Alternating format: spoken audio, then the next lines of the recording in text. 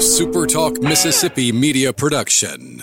Hello, ladies and gentlemen. This is Jamie Creel with Shelter Insurance. Come see how we've built a name that you can trust and why it is a must to get your free quote today with our Switch and Save. Located in Ridgeland and Flora, Mississippi. Give us a call, 601-992-6000. I'm Steve Azar, and I'm on the other side of the microphone, meaning I'm asking the questions this time, and oh, have mercy for the airwaves. I spent 20 years in Music City, wrote and made some hits, traveled the world, and then moved my family back to the birthplace of American music and where the magnolia trees prosper. And now every time I put my feet on Mississippi soil, when I'm off the road, well, I'm at peace. On this show, it's all about hearing the stories straight from the mouths of the friends I've made along the way, their journey to success. Heck, there might be someone on, I don't even know, but you know how us Mississippi types are. We tend to take well to new company. In a Mississippi Minute, all 60 of them. I'm Steve Azar. It's just like that muddy river, moving slow.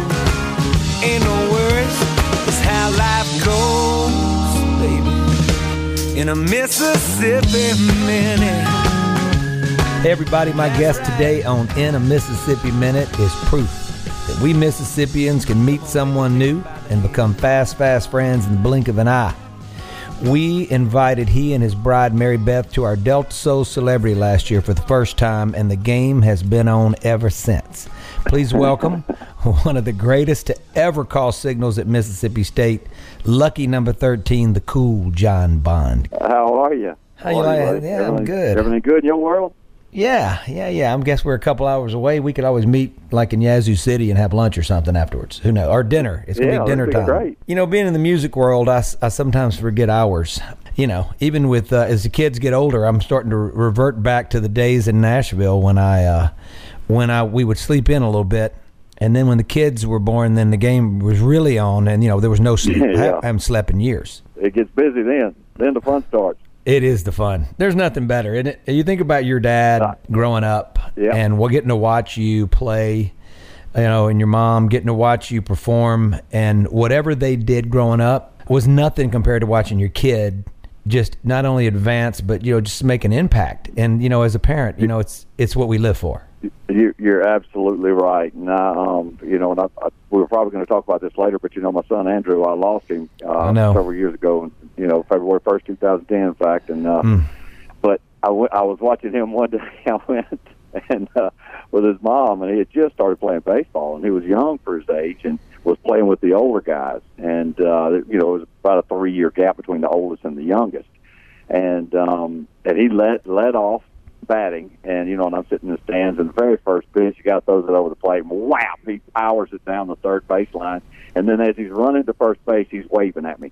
So, wow. Oh, man. You know, and he played every position and all that, but, you know, just that little bit of what I got to see of him playing, it was, I can't imagine when these other ones grow up and start playing. Well, that's another whole, and I know you're getting close to that, but the story of Andrew, it just, you know, I remember when my wife Gwen and I we didn't know, you know, because we just met you, and we've been gone for so long that we were out of touch. You know, you guys are in our prayers always now. You are, and I can't imagine that. You know, and it's you know, it's tough, but I mean, you know, life goes on, and you know, people have lives and things to lead, and you've got other kids, and you know, you do the best you can for him now, and we do, and we have Andrew's mission, and we. You know, we send kids on mission trips every year, so it's been a curse and a blessing. You know, it's been hard to live with, but it's we're making some good out of it. Well, that's all you can do. So let me ask you this. Speaking of Andrew's mission, let's talk about that. We're talking to John Bond, lucky number 13, as I call him, from the Mississippi State Bulldogs. The time when I was growing up as a kid, you were a couple years ahead of me. So as a football fan, obviously living down in the South in Mississippi, you know, we were big into it all. I was torn between all the teams in Mississippi at that time. I was following Ole Miss, Jackson State, Valley State, Delta State, which is where I ended up going to and graduating, Mississippi College, Southern Miss, Alcorn State, the W, for goodness sake. If you are a fan of football and a fan of men and women in general that go out and do great things, then you got to be a fan of the adopted son that that used to eat peaches and now traded it in for magnolias and pines, John Bond. John. That's right. Tell me something. That's right. So take me on Andrew's Mission. Tell me about the foundation and what goes on yearly and how active everything's going. And just go ahead and give us all there. Yeah. I raise money and send kids on mission trips. I pay for the mission trips. We've been on a couple. We've taken kids and materials and all this to a place called Playa del Carmen in Costa Rica. We've built classrooms and churches. Wow. It started out kind of as a tribute to Andrew because he absolutely loved mission trips. I mean, he went on one every year. He had just come for his accident. He just came back from Southeast Asia, where he was so excited they actually got to pass out Bibles in China, which is unheard of, and he was really excited about that. And I guess he was just wore out from the trip and fell asleep, when he had his accident. But we've sent kids on mission trips every year since then. And in fact, the very first person, other than I sent his cousin and his brother were the first two, but the other person was a graduate assistant from Valdosta, Georgia. And he decided to go, because of that trip, he decided to go into a seminary, and he's planting churches now in North Carolina. So it's amazing. Yes. It's amazing how the kid even got on my radar. It's funny, I was at the construction company here in Jackson, and our receptionist said, "Hey, John, have you got everything settled with Andrew's Mission?" I said, "Yeah, we can start collecting money and sending kids on mission trips." She said, "Great." Well, I was thinking, Madison, Mississippi. This is, a lady that lives here. And she said, "Well, I've got a family in our church that their son is trying to raise money to go to the Bahamas to paint churches and to, and to preach the gospel and all that on a mission trip." And I said, "Great, he's gone. What's his name and all that?" She goes, "Well, his name is Chad Atkins, and he's in Valdosta, Georgia right now." I said, "What?" Because I always said that I was going to send at least one, because Andrew was born in Valdosta. So I was going to send at least one person from Valdosta every year. And that very first one I sent is now planting churches in North Carolina. So unbelievable. Yeah. So tell me, how can people contribute and check more out about Andrew's Mission? Yeah, great. We've got a website. It actually, believe it or not, just got hacked. Happens to me all the time. Got a buddy of mine. Yeah, I'm the king of hack. Well, I've got a buddy of mine. Yeah, I know, man. I want to hack the guy, but he's actually working on it as we speak. But yes, it's a 501c3, completely, and totally tax deductible. We ought to have that website up and running here in the next few days. It's been a little while, but it's my next door neighbor, and he's the computer guru, and right. He's doing it for the right price. But when you get it for the right price, it may not get done quite as fast. Well, yeah. Well, but we've always been a fan of that. That's always good. We just have to, exactly. It's a Mississippi Minute. You know that. It takes 60 of them. I love your name, by the way. That is fantastic. Well, it's a song that I wrote years ago. Co-wrote with some buddies, and I had to have some sort of use for it. So, the day of the modern age singer-songwriters, we turn it into a radio show. Who would think it? Who would think it? All right, great. So, I love it. So I want to take people a little bit on my first journey out of town with you and Mary Beth. Gwen and I were invited to come to a game this year, and. Talking to John Bond, number 13, and Johnny goes, "Hey," he kept texting, going, "We'll find a game." Well, I was busy. We were on the road a lot. I was still touring and still doing things. So of course I see the one gap in the one weekend, and it's the Alabama game. And you go, "Of course, that's the one you'd pick." And I go like, "Well, then, hey," I said, "Listen, and by the way, I like to roll. And we like to roll, so we got to make sure. I like to be on the field. I like to be in suites. I'm a little spoiled." And you go, "Hey, you don't think I don't have connections, big dog?" And I loved it so much. I could tell I got you in a little bit of a tizzy right there through the text message. I got you worked up. But we had such a great time that weekend. And you're the kind of guy. It's like the story says. Heck, we might not know somebody, and us Mississippi types, we get to know each other pretty quick. The story goes, but we had such a wonderful weekend. Got to get to know the Bryan family, and George and Wilkes and little George at Old Waverly. Yeah. And what a great weekend. And I want to say this, what a great football experience. Now, I had a lot of friends that went to both with all the schools, right, in the state. Yeah. And I would go, and when it was Jerry Rice and Willie Totten, we grew up playing ball against Willie Totten in one form or the other. He was in our at Jay-Z George, so we'd go watch him at Mississippi Valley State, and we'd go watch obviously you guys at State and Ole Miss and Southern and back in the days of Brett, and I mean it never ended, right? And so So anyway, but the experience of that night with being a close game. And it was a good one. Seeing the Journey song "Don't Stop Believing," everybody's got their phones lit up and they're playing the cowbells. Yeah. I just thought that was it was an amazing experience. Was it? You've been going to Mississippi State games, obviously. Where does it sort of rank now as far as what it was like with you? And has it always given you that feeling, or are they stepping it up now? It has. Cowbells were outlawed when I was playing, but they still had them, and they had them outside, and I still get chills when I hear the cowbells. It's something that just never goes away. And we would take the buses from Shire Fieldhouse over to the stadium, and along the way, everybody it'd be like you were in a parade. Right. It was like the dog walk, but we were on buses. And everybody ringing their cowbell and banging on the bus, and it's hard to stay in your seat when all that's going on, and it's pretty exciting now too to see that thing filled up. And it wasn't but about 30,000 people when I was playing, but we played a lot of our games here in Jackson and at Memorial, and they try to claim that the largest crowd was at Mississippi State, but still it was a Mississippi State Ole Miss game in 1980 with almost 65,000. That still got it. Well, I think if you made the stadium 8,000, people would show up. We're with John Bond. We're going to be right back. You are in a Mississippi Minute. I'm Steve Azar. 'Cause she's still there and life ain't there and this road goes on forever. Head to Head with Matt Wyatt and Richard Cross. Number one. For the very best in sports. Weekday afternoons 3 to 6 on Super Talk Mississippi. In a Mississippi Minute with Steve Azar, right here on Super Talk Mississippi. Hey everybody, I'm Steve Azar. We're with number 13, the greatest to ever wear that number, even better than Dan Marino as far as I'm concerned, because Joe Montana used to put it to him, being a Notre Dame family, which is where my dad and brother went.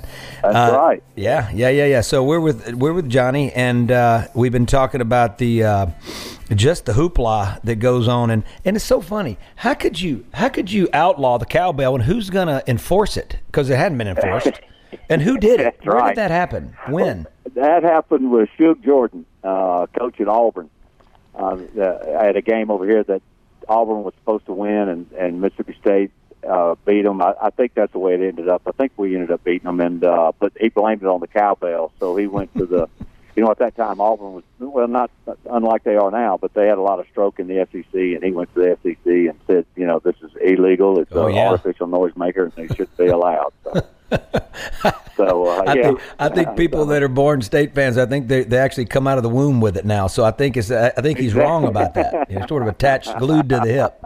All right, so it just made it worse. It made it a novelty, and just it put it all in the forefront. I think it made it actually worse. Yeah, that just fueled the fire. I get it. I totally get it. All right, so I want to go back in time a little bit. I want to go back growing up, because you were obviously an athlete that was excelling in so many sports, and you had decisions to make, and and just growing up in your family. Tell me about your folks athletically. And because obviously with a talent like you, it has to. I just feel like there's got to be a serious genetic thing going on. My mom was a heck of an athlete, believe it or not. My dad was the brainiac, and he was the psychologist and all that stuff. So he actually got his doctorate from Alabama. Wow. But he got his undergraduate at Mississippi State. But Mom was a heck of a track star and basketball player at Perk Junior College. And until I guess probably in the 70s, she held the record for most points in a basketball game for girls. Wow. And it was like 38 or something, but she was a heck of an athlete. No three-pointers. So you're talking about getting them the hard way. Yeah. So she was lighting it up around the time, I guess it was maybe a few years before Pete Maravich, but But anyway, they were both state grads, and from the coast, from the Mississippi Gulf Coast. So we got down to the coast a lot. I was actually born in Starkville when my dad was dean of students at Mississippi State. So I forget that. So you really, truly a Mississippian that just sort of got wandered off for a little bit, lost your way. You lost your way a little bit. I did. I lost my way to Valdosta, Georgia, and that's kind of where I became friends. With Buck Bellew. Buck Bellew was my next door neighbor there, and so he I was a basketball guy. I loved basketball. Kermit Davis was our neighbor. So I grew up, and I would come back every summer and go to Big Kermit's basketball camps at Mississippi State every year. Didn't play football. Didn't want to play football. But, all right, how old are we talking right? Are you talking 13 years old, 14, something like that? Yep. So you're still not playing football? No, played my first year of football, 8th grade in junior high. Wow. And but my basketball coach was also the head football coach. So he was the one that actually taught me into playing football, and I went. Of course. Yeah. So they stuck me at quarterback, and it kind of stuck with me for a couple of years. I liked it, but when I got to high school, we had a couple of guys in front of me that were pretty dang good. They were Buck Bellew and John Lastinger. So they went on to win SEC championship. And Buck was the quarterback that beat Notre Dame, right? Yeah, Buck was a national champion. With Herschel in the backfield. Right. Yeah, exactly. It's hard to win with that guy. Hard to lose with that guy. It's pretty good. But they stuck me at receiver, so I played receiver until my senior year. Oh, come on! And I loved it out there. You could actually play. You didn't have to think too much. You still had to have somebody throw, but you had guys that could throw to you. We're talking to John Bond, obviously. Okay, so right now, John Bond is a senior in high school who hadn't played football until he was in 8th grade. He was a hooper, which is more my cup of tea. And you, at this point, you're playing wide receiver. You switch. Now, did you run the wishbone when you came into the situation the next year? What did you do? The opposite. It was the opposite. We actually ran, a pro-style offense. Had the eye in the backfield and ran shotgun. So we didn't. Yeah, no option was involved. Man, not at all. I didn't know what it was.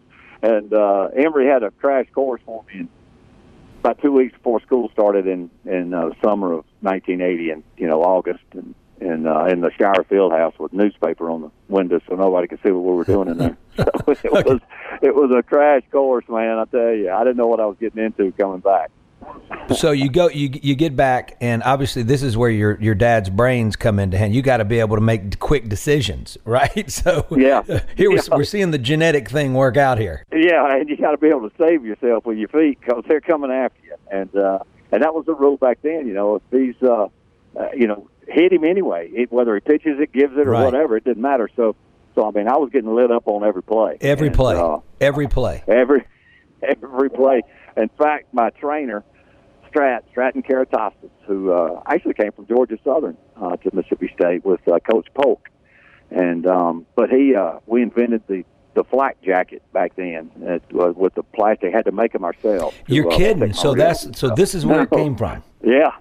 I just think I'd have told Coach, look, here's the deal. I like this whole pro style thing, and it'll keep me. It's funny that you as much as you've been, Jim McMahon and Jimmy Mack is really one of the ones out in front, had been out in front of the concussion protocol thing, and obviously the hits he's taken. And he made the comment, he goes, nobody's going to want to hear this, but he feels like players shouldn't play till they're like in 10th or 11th grade because he goes, you could play some sort of football, flag football, I guess, is in his mind or whatever, but you already know who your athletes are without getting hit.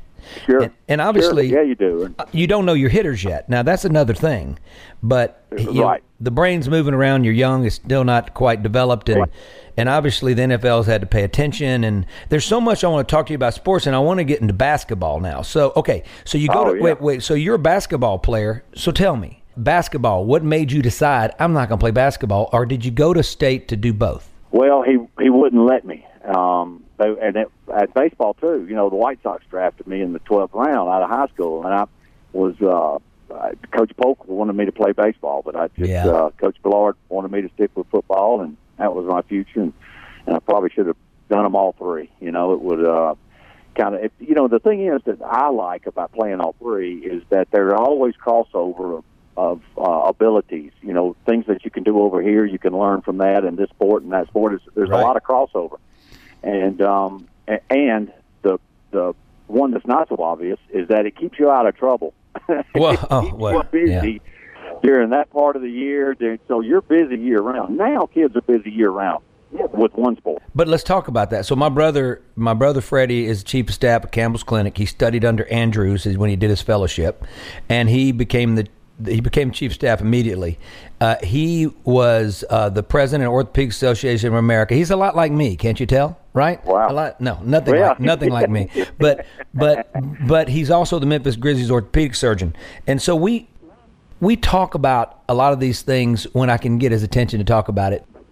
But the fact of you playing one sport, you're wearing and tearing out the same parts of your body. And when we grew up playing football, basketball, baseball, I'd play tennis. You have a little golf on the side, whatever it was. The bottom line was you were changing up the stress you were putting on certain tendons, ligaments, and bone, whatever, But the bottom line is that's what's happening. You're seeing kids get hurt now. Yep. Now they know how to get you well quicker. And they know to get you on your feet rather than lay there for a while, and they figure that out. And they know the scars aren't nearly as big, but the time out and being away from sports. Don't you think that when we grew up, I mean, I don't remember getting hurt a lot. Knock on wood. And did you get hurt a lot? No, I didn't, and I do. I attribute it to that. I'm with number 13, John Bond, from the glory days of his glory days of Mississippi State. That's right. Tell me something.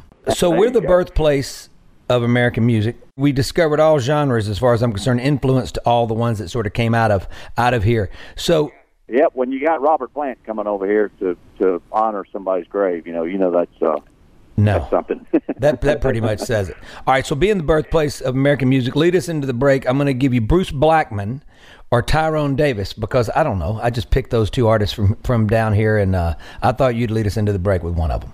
With Tyrone Davis or Bruce Blackman. You get a choice here. You can't do them both because I don't allow that. Oh, man. This is the longest this has ever taken, this part. I like this. Pick an act. You nailed it. You got me. You ain't right. What'd you say, Bruce Blackman or Tyrone Davis? I said Tyrone. Okay, Tyrone it is. We'll be right back. You just heard a fumble, like 7 fumbles by me, and John Bond's going to bench me now. I'm Steve Azar. You are with John Bond, and you are in a Mississippi Minute. Never. And we're having You're a great guy. time. I am your guy. Stand by. But if I had the chance to start all over, I wouldn't be with you today on a 4-leaf clover. Leaving would be the last thing on my mind. If I could turn back my head.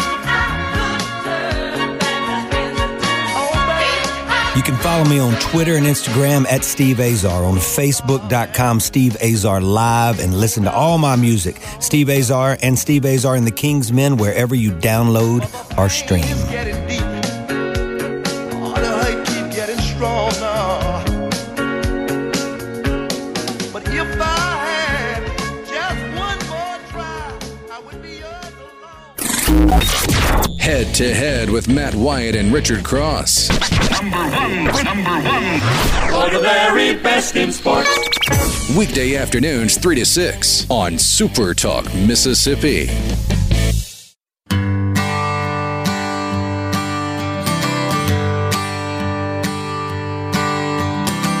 Johnny Gunn, he's a guitar player, making next to nothing at a bar nowhere. He says, damn the money. In a Mississippi Minute with Steve Azar, right here on Super Talk Mississippi. Counts his tips, buys a shot of booze, grabs a lucky strike, lights another. Hey everybody, I'm Steve Azar, and you're on the backside of In a Mississippi Minute, all 60 of them, because that's how we roll here in Mississippi.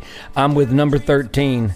Nothing unlucky about that. John Bond, from the glory days of his glory days of Mississippi State. Glory days. I like that song. That was a good one. Wasn't that a good one? I still, Gwen keeps going, okay, here he goes again. I'll talk about some moment, that in the scheme of things to yours was really minute. But man, I'll make it sound good. And she'll start going, glory days. And I go, come on, man, let me have it. Let me just have it. I'm exaggerating and it feels good, but let me just, let me have it. I know it. I guarantee you. It's funny how how athletes always want to be musicians and musicians want to be athletes, but you're a little of both, I think. Well, you're a hoopster. Yeah, but I am. I do love it, and we're going to talk. This is what we're going to talk about now. So this is my controversy. All right. Well, let's go to the NCAAs, but before we get there, we got to talk.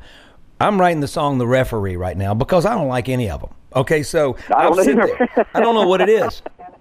I just don't understand it. Some of the calls they make. We had some tough calls. We were in North State Finals. And I really, really love the boys. We're playing Marshall Academy, and they were great kids, and they were competitive. And I totally respect that. And the coach is a really good coach. But we were down to the wire. We were up 1, and anyway, the bottom line is they made a bad call, 2 or 3 really bad calls, and then one of them split the D. He hadn't picked up a charging foul all year, and there's nobody near him on either side. And there's nobody in front of him. They're both on the side. He's already in the air, and they call charging. It was huge. Wow. You put him on the bench for a little while. He had 4th foul. It was a game changer. We were about to go up 7 and 1, and all of a sudden it's 5, and then they score, and then it's only 3. It just changed everything. So there were some bad calls. That's what they don't realize. So last week we had, the referees did such a good job, and I started not to be able to have any inspiration for the rest of the song because I started to like these. And then in the state championship, it was really, really good game. St. Joe and Brookhaven Academy, and it was a double overtime. And it could have happened anyway. But still, though, I guess what I'm saying is, in general, when a referee looks at me, because I call myself the consultant, not the assistant, right? I started doing it to be with my son on the bench, Adrian, just so I could enjoy being with him because I was gone so much, and just getting to enjoy him prosper here down at the high school I was at, and really become a good player. And that was what we were talking about earlier is a big thrill, but. Referees would always reprimand me, even the ones that knew me and knew who I was. They would go, Steve, you just, they just kind of give you that look, and you can't do anything because, and it hurts. It hurts not to be able to do anything. So tell me, give me some stories. Obviously football's different. So from basketball, football coaches get to yell at them and spit on them and all that. But in basketball, you have to sort of like, excuse me, can I talk to you for a second? Can I have a minute? Yeah, like you're on the golf course. So tell me some ref. You got any ref stories? I tell you, my mom, I do. I got plenty. My mom, I think that's where I get my aversion to refs from. Is my mother. She would sit behind the Mississippi State bench and just wear them out and.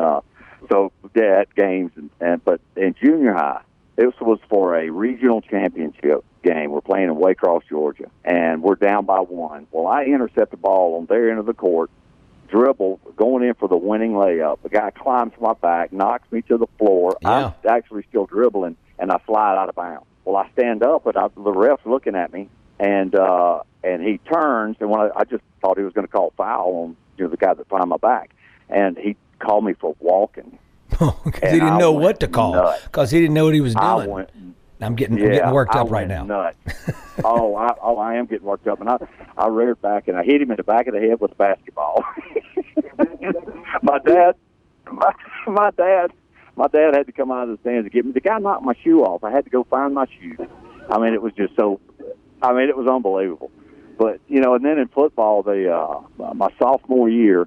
We lost to Alabama. I threw a touchdown pass to Glenn Young, and they called it back for holding. Which if you watch the play, they actually said it was Kent Hull, my center, and he was laying on the ground. Right. He got mashed right off the bat. You call holding on every call if you wanted to. That's the point. It's situational. That's my point. When the game's on the line, there's 8 seconds. Yeah. They're called no calls. And you can't call anything unless it's so obvious. I know it. And then another game that same year we lost 2 SEC games, and it was the pass interference call in the end zone against us against Ole Miss, and that was a 2. We lost by 3, and then we lost by 4, and that's how far we worked. Now the edge of the pain of it sort of wears off, but the pain itself, the root of it all, never wears off, does it? It never does, man. It still gets you worked up. I want to find that guy. Yeah, we got some unfinished business. We're talking to John Bond. All right, let's talk about this Cam Newton eligibility controversy. I want to jump into that for a second. So tell us about what happened there, because obviously your name was implicated in sort of the guy that sort of knew a lot. So what went down with that? Basically, it was, Cam's not a bad guy. It was his dad that was the issue. and he was just flat out asking for money. So you can't do that, you know. So, and that's kind of where, you know. But the thing that Auburn, you know, I almost went to Auburn, and this was before he even signed, and I didn't bring it up to the NCAA. I didn't bring it up to anybody. I just told our guys, I said, hey, watch it. This guy's asking for money. He's going to get us in trouble. And you know how Mississippi State is. If we get caught, they'll throw us under the jailhouse. Right. You know, we kind of cooled the jets on him and let him go do what he was going to do. So, and he decided to go to Auburn. So that, you know, why he went to Auburn, I have no idea. The NCAAs now with the basketball, we're about to get into March Madness and all that stuff. So I know Coach Izzo pretty well. I've done an event for him up in northern Michigan years ago, and he's sent some stuff to our charity event. We still invite him, but it's basketball time for him in the summer with his camps. He's a great guy, right? I'm not talking about a good guy. I'm talking about you just know when you meet somebody he's a great guy, right? And so, yeah, sure. So the whole thing right now with Bridges and the $40 mill, you see 400 and you see 40, whatever. So when an agent comes in and buys a kid that has that a mill, right? You're talking about you're at Applebee's or wherever the heck you are, right? You're at Georgia Blue. Let's talk about where that's my brother Jason. We're at Georgia Blue, and which makes sense with you. We're talking, and you're there, and you're with a kid. I would buy the kid a meal because that's the right thing to do anyway. So how do you And they're putting in $100,000, $150,000 in the same grouping as you're putting the $40 and the $100 and I mean, there's got to be some common sense and separation, and not putting everybody in one punch bowl and going like, well, you all sinned and you broke the rules. Well, you just said it. There is no common sense with the NCAA. They are an organization that if they want you, they can get you. Just like you said about holding. They can, they call holding on every play. Right. If the NCAA has a beef against, say, Coach Sherrill, they can do whatever they want to get him and put him under investigation. They don't even have to do anything other than say, well, we're looking at the Mississippi State program. Gotcha. Then everything stops. It's just like with Ole Miss. You know, the recruiting was killed. I mean, they got a death penalty without getting the death penalty because they drug it on and on and on. And I am definitely not a fan of the NCAA, and I don't know how you could be. I understand that there needs to be rules and regulations and things like that, but they're an institution that it's supposed to be governing. Right, they're making money. So let me ask you this: so why in the world would you think about LeBron and Kobe and all these guys that went straight to the NBA? Right, they were ready. Right. I was interviewing. We're talking to Grant Fuhrer. He went straight from high school into the minor league hockey program for about a week or two, or whatever, and then he was starting, for the Edmonton Oilers with Gretzky there, right, and Messier and all that. Why would you send somebody to school for a year? 1 year, when you can give them the opportunity, like in baseball, right, to go ahead and make a living, because the bottom line is they're there for a year. It just doesn't. It only adds up to the big names coming in and filling seats and making money versus thinking about the kid. And because 1 year's not enough, make them play 3. Don't make or 4. Make them graduate. Make them do something. Exactly. Or a kid coming out of high school, he could go and be a heavy equipment operator and make $1,500 a week right off the bat. He doesn't have to do. They don't make him do anything. No, I mean, exactly. It's ridiculous to make anybody go to do anything. I mean, these kids, this XFL, I bet they challenge that deal with the when they come about kids coming out of high school and playing football. Because I mean, a kid can go and go straight to work if you want to, but he can't go to work for a football team. Right. Can't go to work. Yeah. So it's just absolutely maddening. And I like I said, I sort of bite my tongue a little bit, but it's just common sense rule in life itself is to me the most important thing. And obviously, it gets a lot of people worked up, and obviously people are able to go onto social media now and probably need to take the 24 hours before they say anything. always a good rule, right? If the first thing that comes in your mind you spit out all the time, I'm going to be in a lot of trouble. So I'm not going to do that. We're talking to John Bond. He's become a brother, really, really good friend, and I look forward to spending time with you, John, whenever we can. We're going to be right back. You are in a Mississippi Minute. I'm Steve Azar.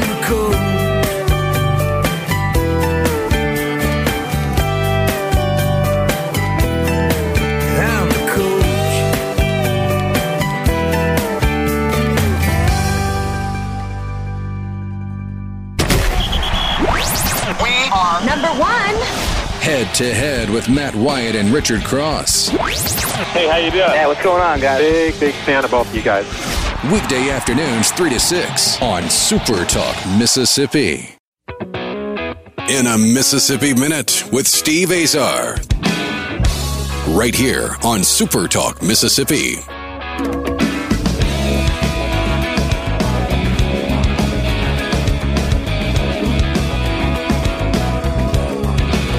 Driving this 75 Cadillac. Everybody, I'm Steve Azar. You are in a Mississippi Minute. We're in the very back half of that Mississippi Minute. We're with John Bond, and he is now driving his son, going to get their daughter from high school. I like this. The Michael Waltrip was on the golf course. It's what we are. We like taking you with us. No, I love it. You're taking me with you. We're in the car. We're riding. Everybody gets that visual. Hey, so tell me. Let's take me to my time I spent riding in Nashville before I had my first hit and record deal and all that. I was in the elevator, and the guy that was in there with me was in sort of a tracksuit, and he says, "How you doing?" I went, "I'm good. How you doing?" And really nice guy. His name was Garth Brooks. And Garth Brooks obviously was a big fan of yours, so I want you to tell our listeners the story because I love this story. You could tell me it 100 times, and I feel like I hadn't heard it yet. So tell me about your introduction to Garth Brooks, start to finish. It was Garth played in Starkville back, I think it was 92. Coach Sherrill had just gotten the coaching job there, and the reason I know this is because the guy that was with him, Stratton Karatasis, called me and told me that after this happened this next day, and he called me and said, John, you're never going to believe what happened. I said, what? He said, well, Garth played here last night, and Coach Sherrill wanted to meet him. So Coach Sherrill and I got in line, and we waited in line until we got up there to shake his hand, and he said, hey, Coach Sherrill, how you doing? Do you know John Bond? and Coach Sherrill was kind of taken aback a little bit. Yeah. And he said, well, yeah, I recruited him, and this, that, and the other. And so that's how I got this story. It was from Strat. Strat told me that, and I didn't believe him, and whatever. Well, I was at my mom's on the coast later that year, and I think it was December of 92, and he was playing at the Gulf Coast Coliseum. So I said, all right, I'm going to find out if this is true. So I called a buddy of mine, and he's a guy that can talk his way into or out of anything. So I said, can you get us in this concert? Because I told him that story. He goes, yeah. Oh, they've got a gun show going on at the net right next to it, and we can go through there. Yeah, come get me. So I went and got him, and we eased through the gun show and go find a door that's not guarded and walk into the Coliseum. Well, about that time, somebody that's my kind of way. Said, by the way, that's the way we roll. I like that. So keep going. That's right. That's right. So about that time, some guy comes up and says, "Hey, what are y'all doing?" And Steve told him the story. The Garth wanted to meet me and all that. And he said, "Well, I'll go find him and see if that's true." So we stood right there, and then about that time, the Coliseum director said, "Hey, John, the SEC championship's on in my office. Why don't you come to my office and watch the game?" So we did. We went and watched Florida and Alabama, very first one in Birmingham. And by halftime, I hadn't seen the guy, so we went ahead and left. And as we're walking out, the guy said, "Hey, I found Garth." And he said he'd never heard of you. I said, "Well, see there, okay." So we're walking out, and the first guy I ran into said, John, where you going?" I found Garth, and he said, the first thing he said was, "Y'all didn't run him off, did you?" So you got one bit of bad information, right? Yeah, we did. We got the bad information. And so I go down to the floor and wait on him, and they had like 500 people won a contest to hear the sound check. And I'm out there on the floor, and by the time I hear, John, and it was somebody way up at the top of the Coliseum waving a towel.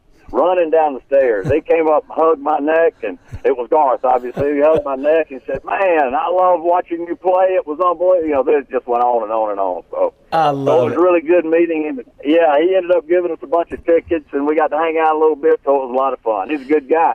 Well, he's a great guy, and he's also smart, very smart, and also he was a heck of an athlete. He's a good good ball player.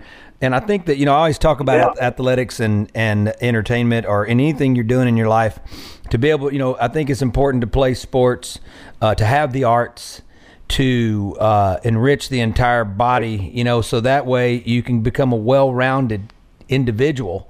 And obviously sports teach you how to just get the stew beat out of you. It teaches you how to handle losing. And I'm becoming a cliche on my own radio show, but I just think it's so important for kids growing up to understand the value of competing and everything that comes with it. No question. You're not given anything, and I hope this day and age of everybody gets a trophy thing is over. I've got a feeling it's trying to hang in there, but it never was established in my household, and it never will be. You got to earn it to get it, and if you don't work, it's not going to happen. I hope that sticks.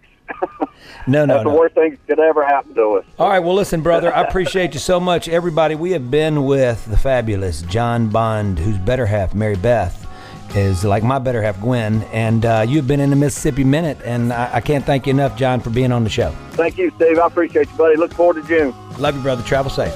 Love you, man. I'm Steve Azar. In a Mississippi Minute, all 60 of them, where you can take your sweet time.